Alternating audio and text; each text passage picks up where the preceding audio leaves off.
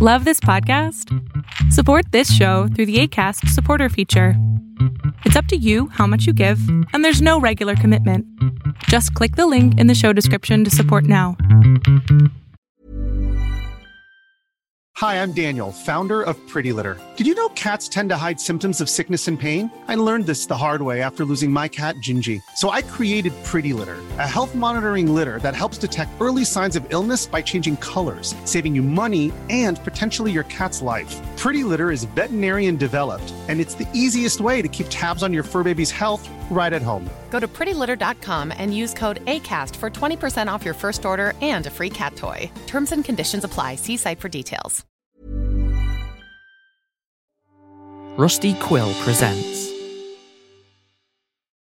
Hey everyone, Alex Italander here, and welcome to the Ostium Sagas.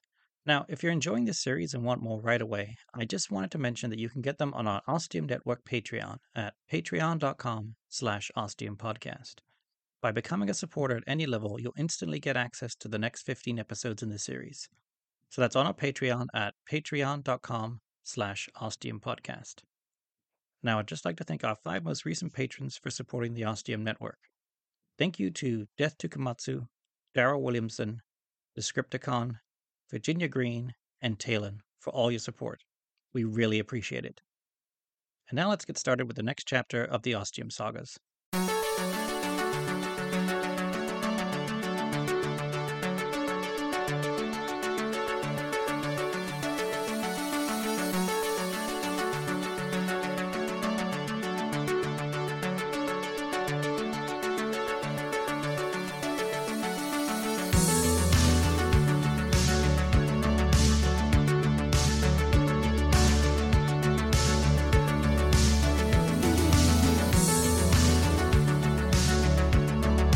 The Ostium Sagas.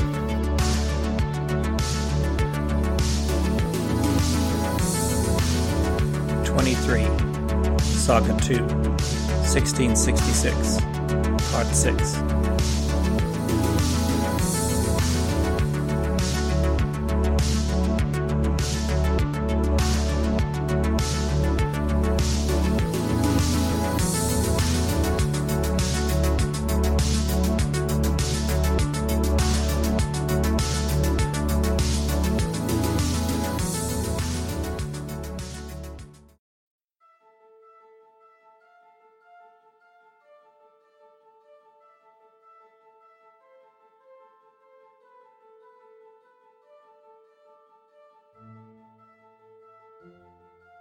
I stepped foot into the past, into a darkened alley, even though it was a clear, cold day with blue skies and a bright sun.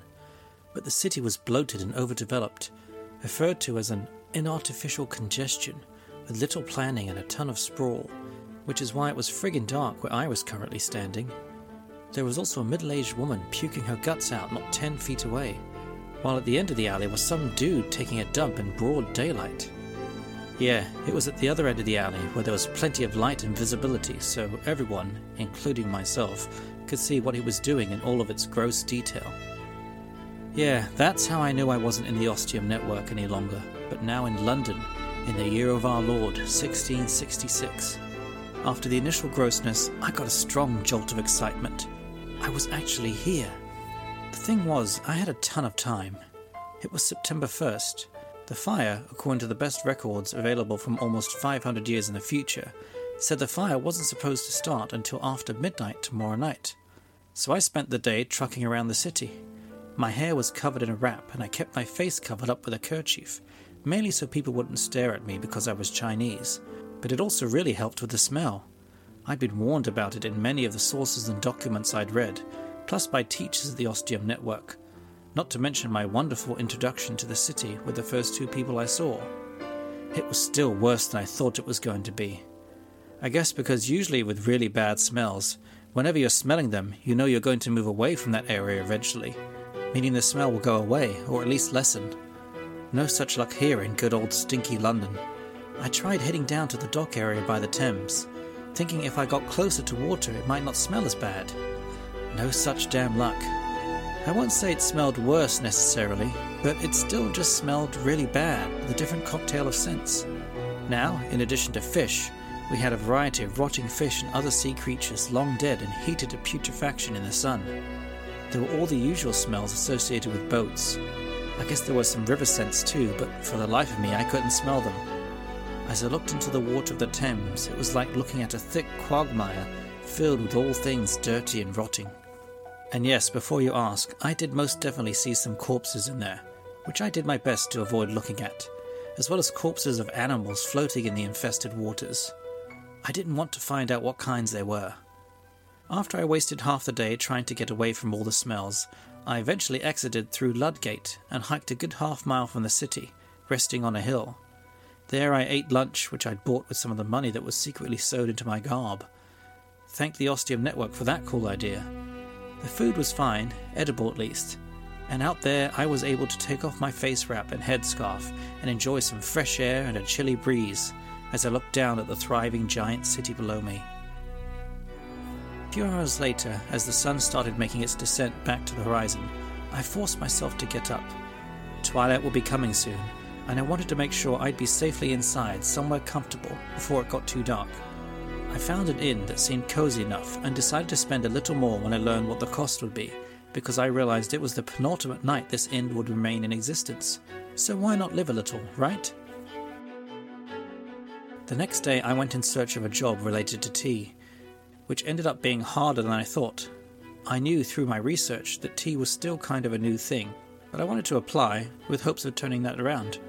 Here was my chance to be effective and instrumental in changing and imposing something with the advantage of hindsight, which didn't run the risk of totally screwing up the timeline, so long as I didn't get too ambitious, that is. And this was a situation where racism worked in my favour with the person who was considering offering me a job. When she saw my ethnicity, it basically sealed the deal, so to speak. I suppose I should be grateful. No, I'm not. It's still just damn racist.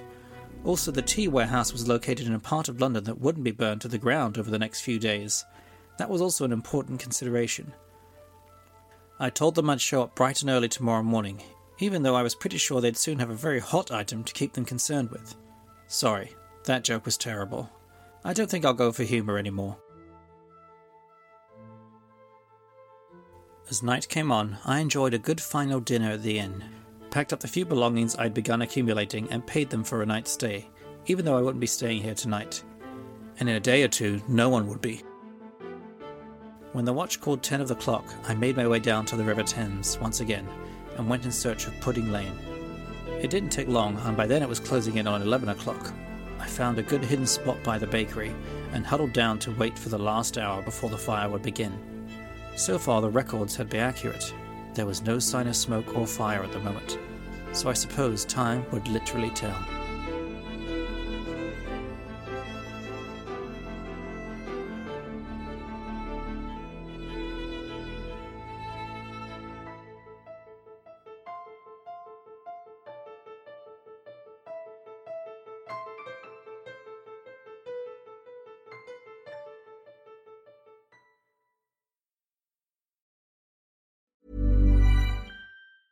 Hi, I'm Daniel, founder of Pretty Litter. Did you know cats tend to hide symptoms of sickness and pain? I learned this the hard way after losing my cat, Gingy. So I created Pretty Litter, a health monitoring litter that helps detect early signs of illness by changing colors, saving you money and potentially your cat's life. Pretty Litter is veterinarian developed, and it's the easiest way to keep tabs on your fur baby's health right at home. Go to prettylitter.com and use code ACAST for 20% off your first order and a free cat toy. Terms and conditions apply. See site for details.